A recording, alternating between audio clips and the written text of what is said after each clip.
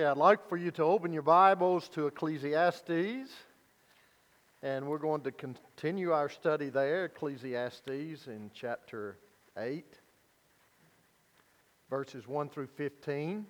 Ecclesiastes, there's somewhat an outline placed back here and in the foyer if you'd like it.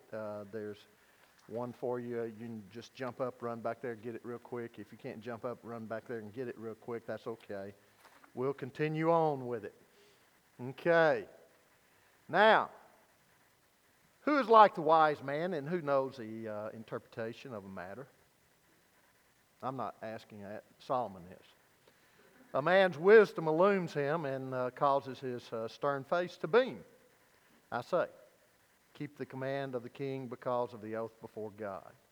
Do not be in a hurry to leave him. Do not join in an evil matter, for he will do whatever he pleases, since the word of the king is authoritative. Now, I wanted you to remember these words that we studied last week, because who is he talking about here?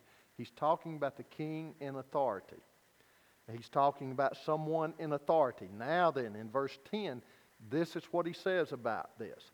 So then, I have seen the wicked buried, those who used to go in and out from the holy place, and they are soon forgotten in the city where they did thus.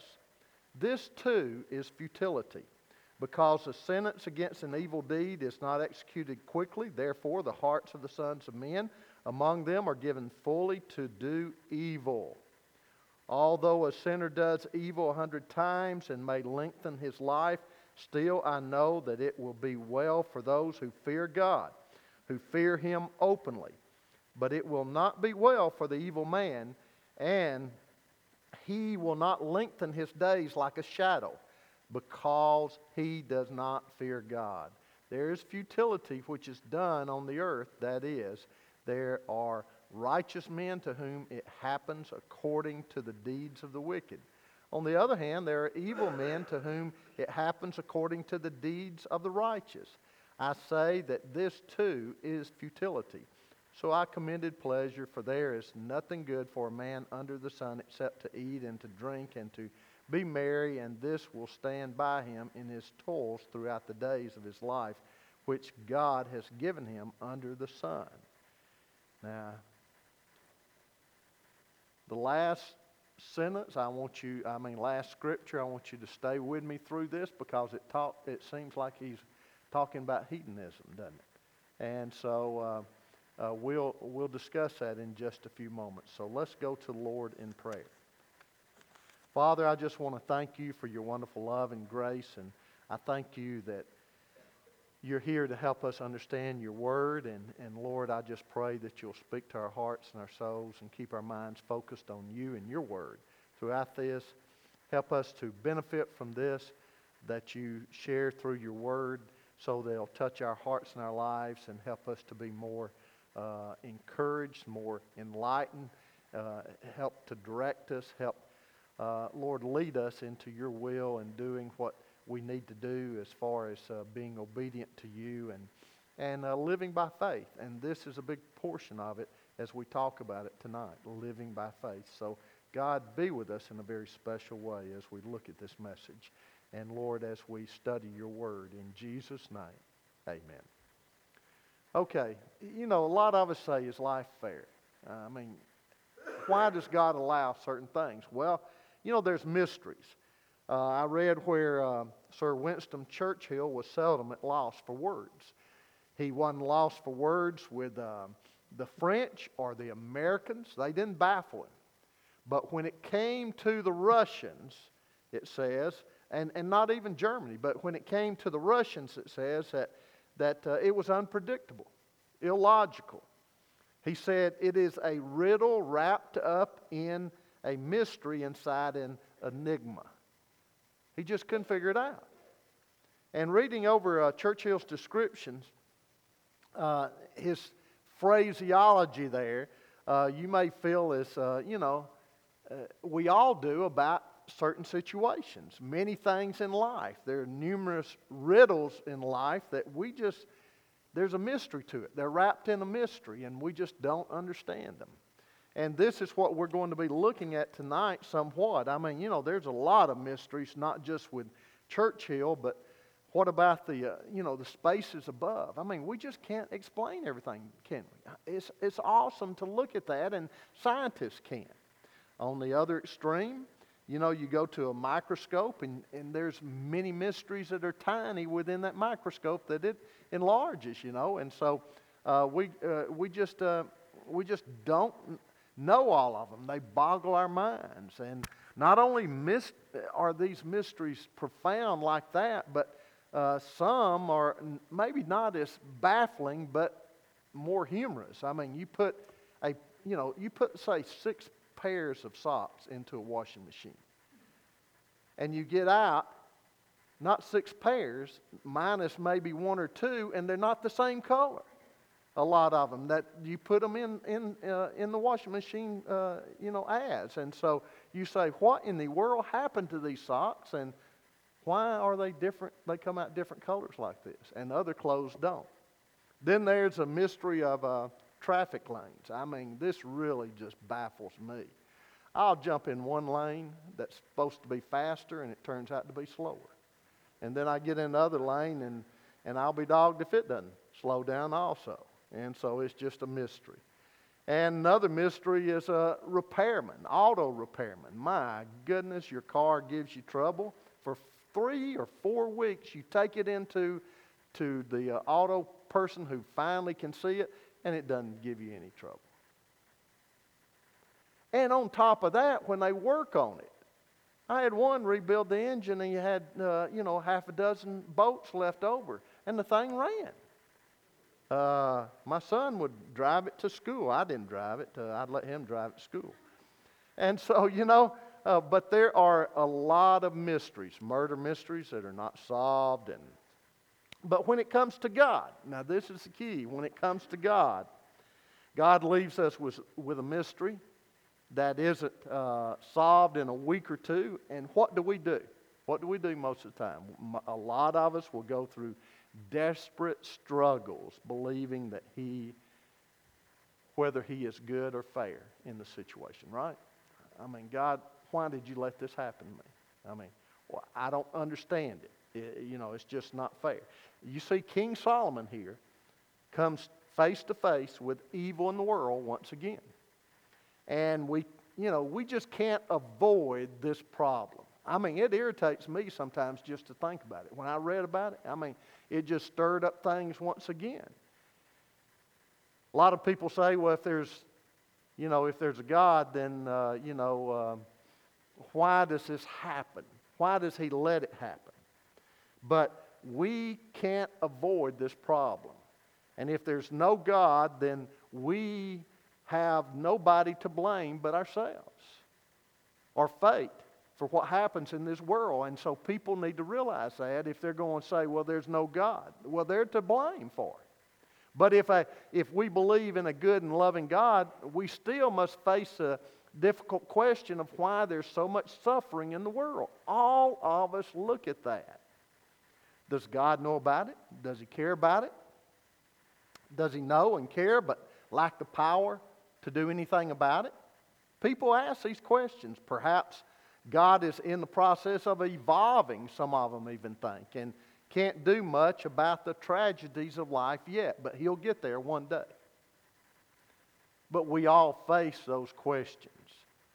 And Solomon isn't any different, but he doesn't deny the existence of God or the reality of evil in the world. He sees that one major source of evil in the world is fallen mankind and his many devices, both good and evil, that have helped to create problems of one kind or another in our world. He talks about this in Ecclesiastes chapter 7, verse 29. But God certainly can't be blamed for that. You see, one writer shared about a person asking another during the days of World War II, why doesn't God stop the war? The friend wisely replied, because he didn't start it in the first place. So a lot of problems are brought on because of fallen mankind. But even with that, there is the inequality of life. and the wicked getting inequity of life, the wicked getting what the righteous deserved. In other words, why does that happen? Where is God in all of this? He says, "Then too I saw the wicked buried." And he must have been talking about carrying on the thought from what I read earlier in the first verses about someone of importance. Those who used to come and go from the holy place and receive praise in the city where they did this. This too is meaningless. In other words, they were wicked, but yet they were going into the holy place and people just gave them a acclamation of awesomeness at their funeral. And he says, when the sentence for a crime is not quickly carried out, people's hearts are filled with schemes to do wrong. Although a wicked person who commits 100 crimes may live a long time, I know that it will go better with those who fear God, who are reverent before Him. Yet because the wicked do not fear God, it will not go well with them, and their days will not lengthen like a shadow. There is something else meaningless that occurs on earth. The righteous who get what the wicked deserve, and the wicked who get what the righteous deserve. This too, I say, is meaningless. So I commend the enjoyment of life. Now, what is he saying? Well, first of all, why does it seem that there is a reversal of retribution and reward? Look in verse 10. Then too I saw the wicked buried, those who used to come and go from the holy place and receive praise in the city where they did this. This too is meaningless. Solomon had just been thinking and talking about the power of the earthly kings and their God-given authority to rule in Ecclesiastes 8, 2 through 4. And he had also been meditating on God's sovereignty over life and death, reminding us that we do not determine the day that we will die in 8:8. And the preacher had been talking about those things, and because he wanted to know the wise way to live. And he talked about wisdom. And so suddenly a new experience here occurs. It comes on the scene that shifts his whole perspective on what he's talking about and wisdom back on life and death. And he says, then too I saw the wicked buried. This too is meaningless. Maybe the preacher had attended the funeral and saw the funeral from a distance. We don't know, of someone that was of importance, of authority. And as we have mentioned before, death has a way of bringing perspective to life. And so he saw this, and boy, the perspective of life began to change. I mean, you know, I was at a funeral, did one here, and for the same person, went to another one, memorial service down at their home church, and the next day, and it has a tendency to bring the perspective of life and the importance and the purpose of life to your mind and your heart when you go to something like this. Charles Spurgeon once said, the sight of a funeral is a very healthful thing for the soul. And Columbus Stewart said about death, awareness of mortality exerts a unique power to focus the mind and heart on essentials. And it does. It is so easy to get distracted in our world today. Distracted by pleasures, distracted by problems of everyday life, and we can eventually, or if we're not careful, fall into the mode of giving very little thought to the future or to the end of days. And that's exactly what Satan would like for us to do. But when we stand by a grave, we remember something that most people try desperately to forget, and that is death is coming sooner than we think. So we better be prepared. And this is a sad but sober reality. But it helped the preacher get his perspective back in line, understanding and accepting something that was troubling his soul. And at the funeral, he observed that The dead man had frequented the temple and received much praise from the people, but he had not lived a godly life. In other words, they were talking like he was a very holier-than-thou type person, but he had not lived that way really. Yet he was given a magnificent funeral, it seems, an eloquent eulogy, while the truly godly people of the city, he says, are often ignored and forgotten. And so none of his evil deeds was even mentioned. Now, he was noticing that bad people seem to have a good life a lot of times. Why is that? Is that not the question that we all raise at times? Why in the world does that person get all the breaks? Health-wise, money-wise, business-wise, whatever, family-wise. Why did they get all the breaks and the good guy has to suffer a lot of times? This is a question that he's bringing up. Questions that we have. If God is just, then he ought to judge the wicked. Don't you think so? But as the preacher looked around, he saw exactly the opposite of what he thought it should be. In other words, they should be getting judged, but they weren't, it looked like. Here is a wicked person. He's lived a long life. He's enjoyed his life. People are there to recognize him. But this person over here, he's lived a godly life. When he dies, nobody but his family and close friends recognize him. Psalm 73:3, who was written by Asaph, he admitted the same thing. He was envious, it says, of the arrogant when he saw prosperity of the wicked. Man, aren't we that way? Why do they get all the money? We work and they rob from the poor and they get all the money. They cheat and they steal and they get all the money. They abuse and we have to suffer. He went on in the psalm and said, they have no pangs until death. Their bodies are fat and sleek. They are not in trouble as others are. They are not stricken like the rest of mankind, in Psalm 73. You and I have felt the same way. I have. I've had the same questions. Why does it seem that evil people are blessed? The very enemies of God even seem to get all the blessings. They make all the money. They have all the power and experience all the pleasure. They get to travel. They get to live it up and enjoy all these things.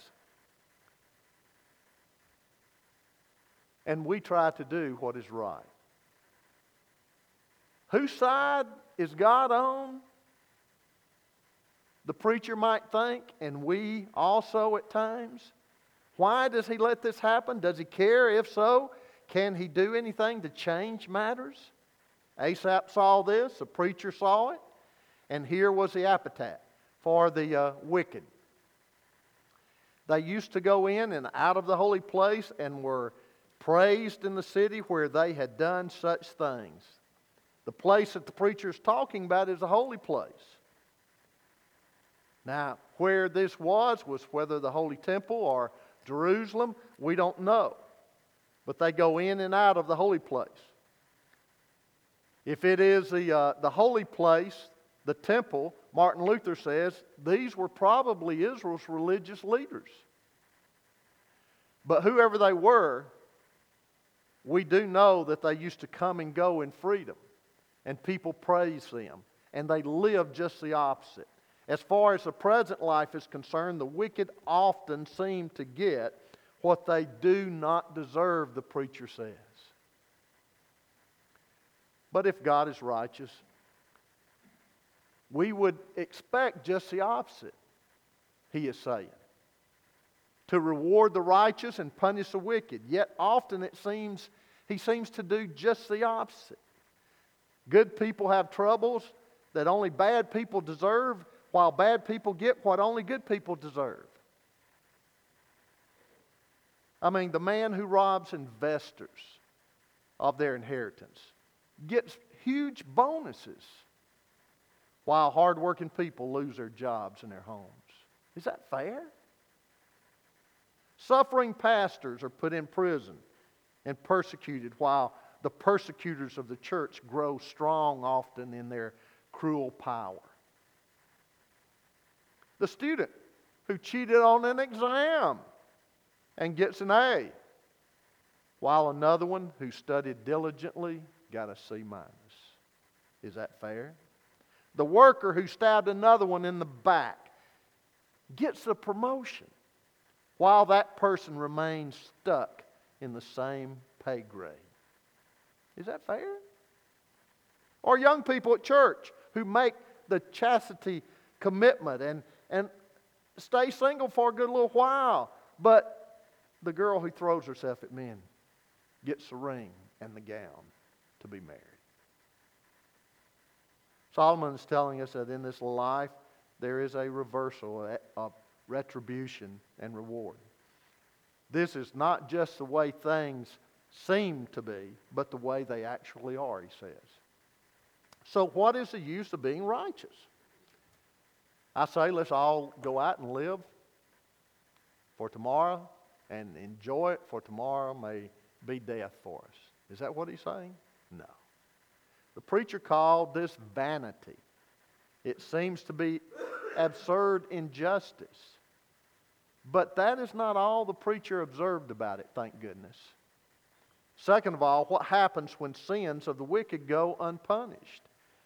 He describes it even further. He says, when the sentence for the crime is not quickly carried out, people's hearts are filled with schemes to do wrong. He says, man, not only do the wrong get all the breaks, or the wicked get all the breaks, but hey, look, what happens when this happens? To make matters worse, the apparent inequality there between the rewards and the righteous and the unrighteous makes some people what? More likely to do evil, he says.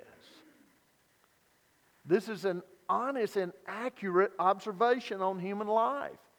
Here is where we get an ugly glimpse of the total depravity of human heart. Delays in justice often increase crimes. Don't let people tell you that it doesn't. This is why we often see crimes multiply in a country, like our own country and other countries, because delays in justice, when politics are being played, often increase crime and encourage criminals. When justice is delayed or circumvented, when technicalities causes judges to reverse criminals who clearly are guilty of outrageous crimes, this only encourages more crime and makes it clear that evil can be present in government and be accepted. If evil deeds were punished right away, then people would be deterred from doing wickedness. I think the Bible teaches in punishment deterring crimes. And you need to carry it out within your government. It needs to be properly carried out. Justice is so painfully slow that people think that they can get away with murder. Literally murder.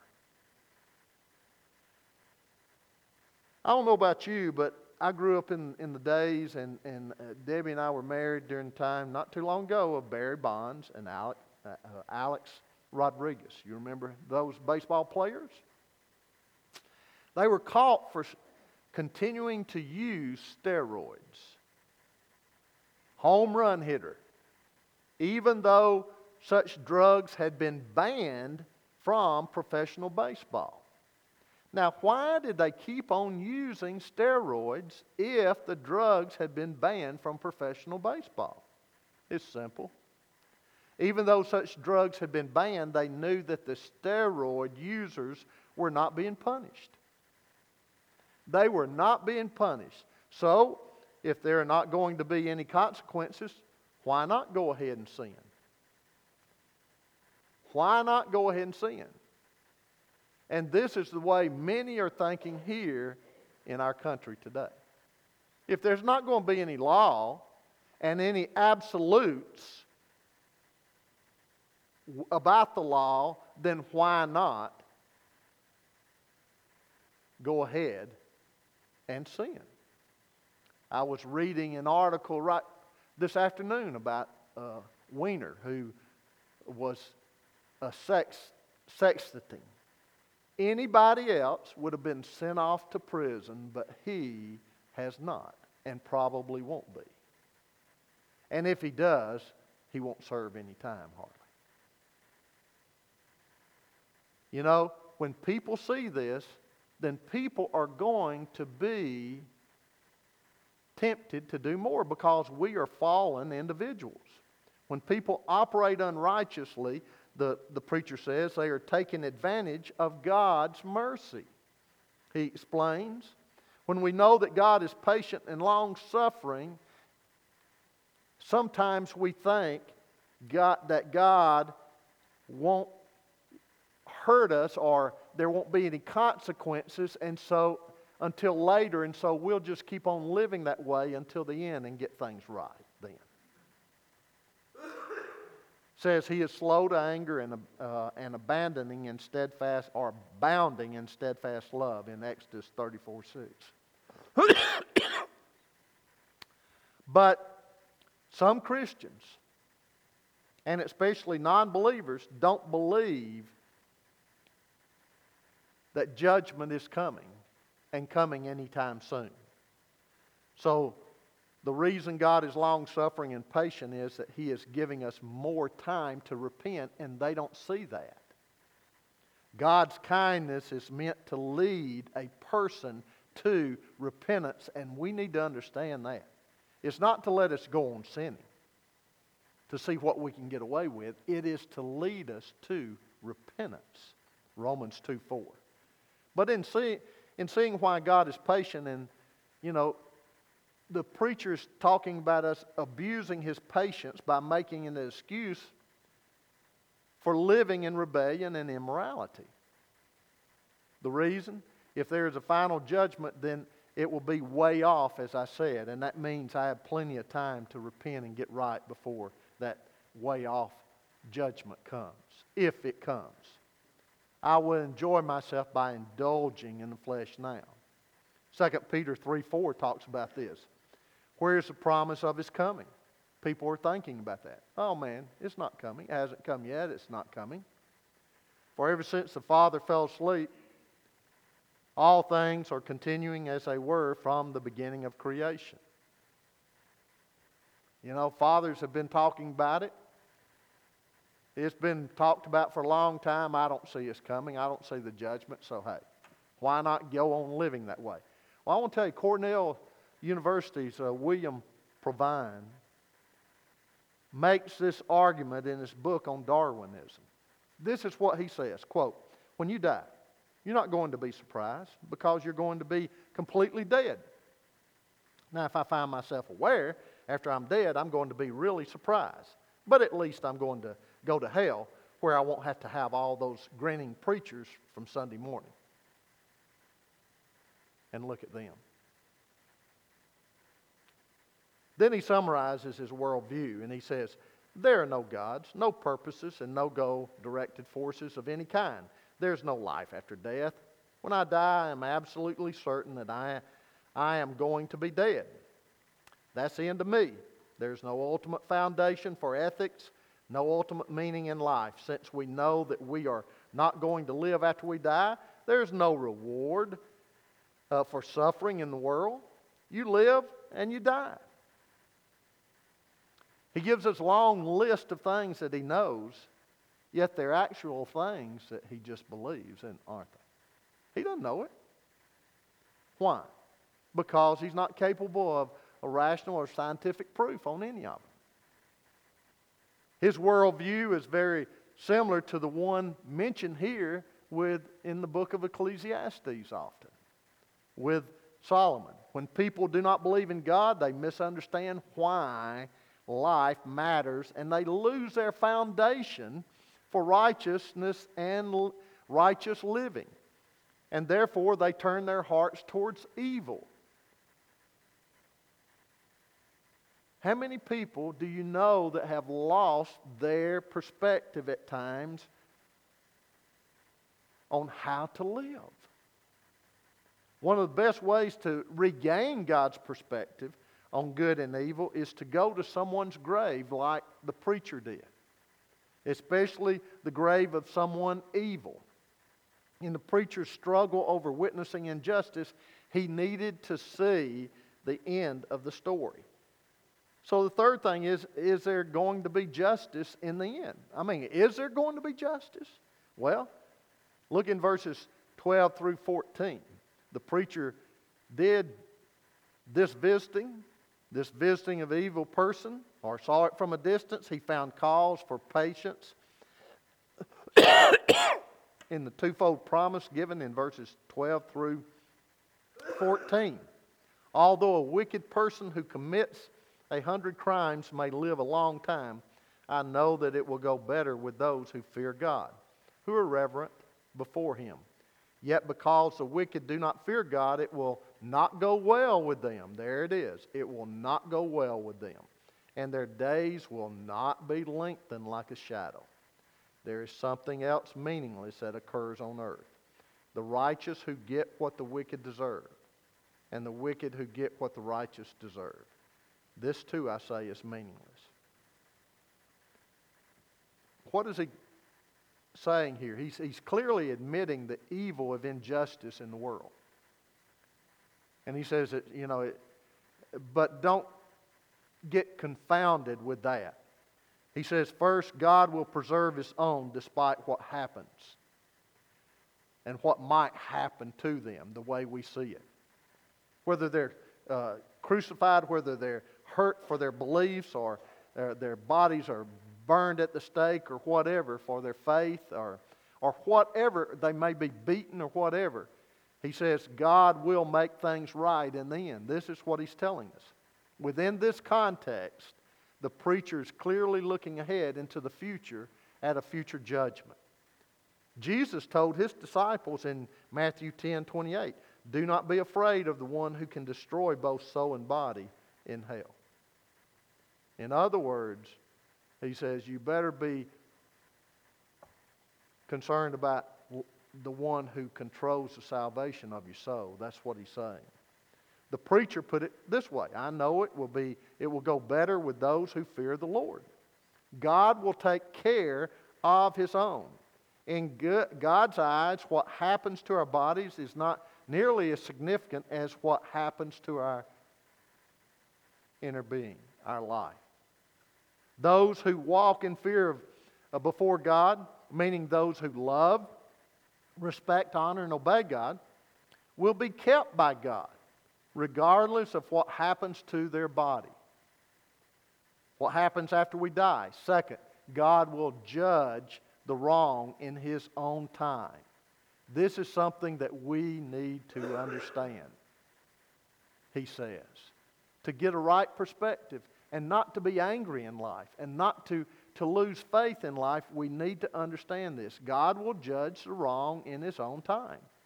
Though a sinner seems to get away with murder, and does at times, it seems like, God is watching, and accounting will be made. Though the rewards of life sometimes seem reversed here on earth, wicked men get what the righteous should have, and the righteous get what the wicked deserve, the promise stands that in the days of the wicked, it will not lengthen, their days will not lengthen like a shadow, it says. This is a phrase that means a wicked man's life and his influence after his death will not continue on. It doesn't matter what he does. And he may live a long life, and he may live a life longer than us. But he's got to die. Death is coming. And not only that, but his influence will be revealed sooner or later. I mean, how many people held and praised the worship of Hitler during his time? I mean, they followed him, and boy, a lot of them were, just enamored with him. But now, as we read about him, the true story, his true influence comes out, doesn't it? And this is what the preacher is telling us. He tells us it will not be well with the wicked in verse 13. After they die, the wicked will face judgment. And as much as it is appointed for men to die once, and after this comes a judgment, the writer of Hebrews says in chapter 9. The Bible tells us that the wicked, the unbelievers, will one day face a great white throne judgment. You read this in Revelation, where they'll be judged for their sins. There their sins will be counted against them. Their souls will be condemned to hell. There's no other way. Either heaven or hell. Wicked are those who are forgiven and saved by God's grace. It's one or the other. And they will be banished from God's presence forever. But not only that, we're not to envy the wicked, even when they seem to prosper. This is what the preacher is trying to get across to us. The Bible tells us that after they are judged, they will be thrown into outer wicked darkness in Matthew 8:13, where there will be weeping and gnashing of teeth. So they may get away with a lot of things here on earth, but that's just a temporary time. One day will come eternity. And that's what they'll have to face for all eternity. Not so with those who fear the Lord. The preacher doesn't tell us what he saw here about the righteous, but he tells us what he knows. He says he knows this. So it is not an observation, but an answer of faith. Here the realization of God's greatness comes with the realization of His nearness, fearing God. The person knows that God is always near. He knows that He is with us at all times, and one who is a believer knows that there will be a final judgment. There will be final justice.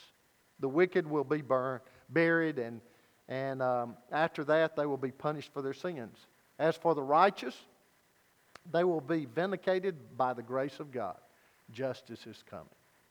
The preacher lets us know. It is only a matter of time, which leads us to the last one. How then should we live?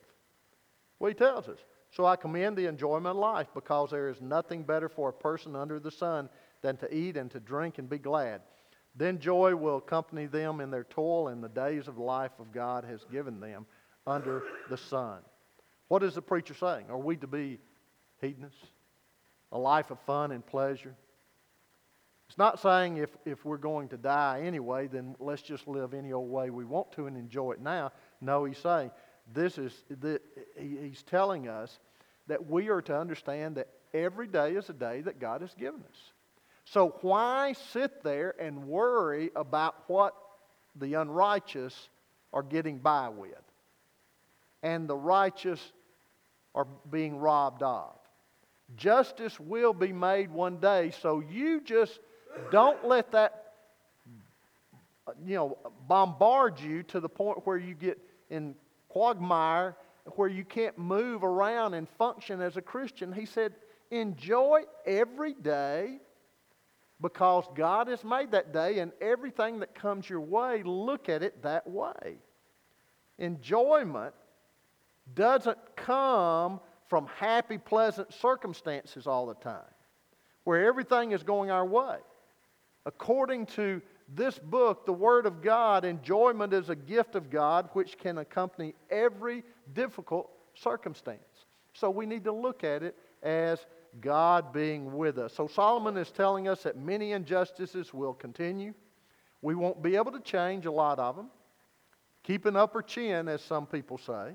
Don't let the circumstance and the situations tear us down and defeat us by them overwhelming us.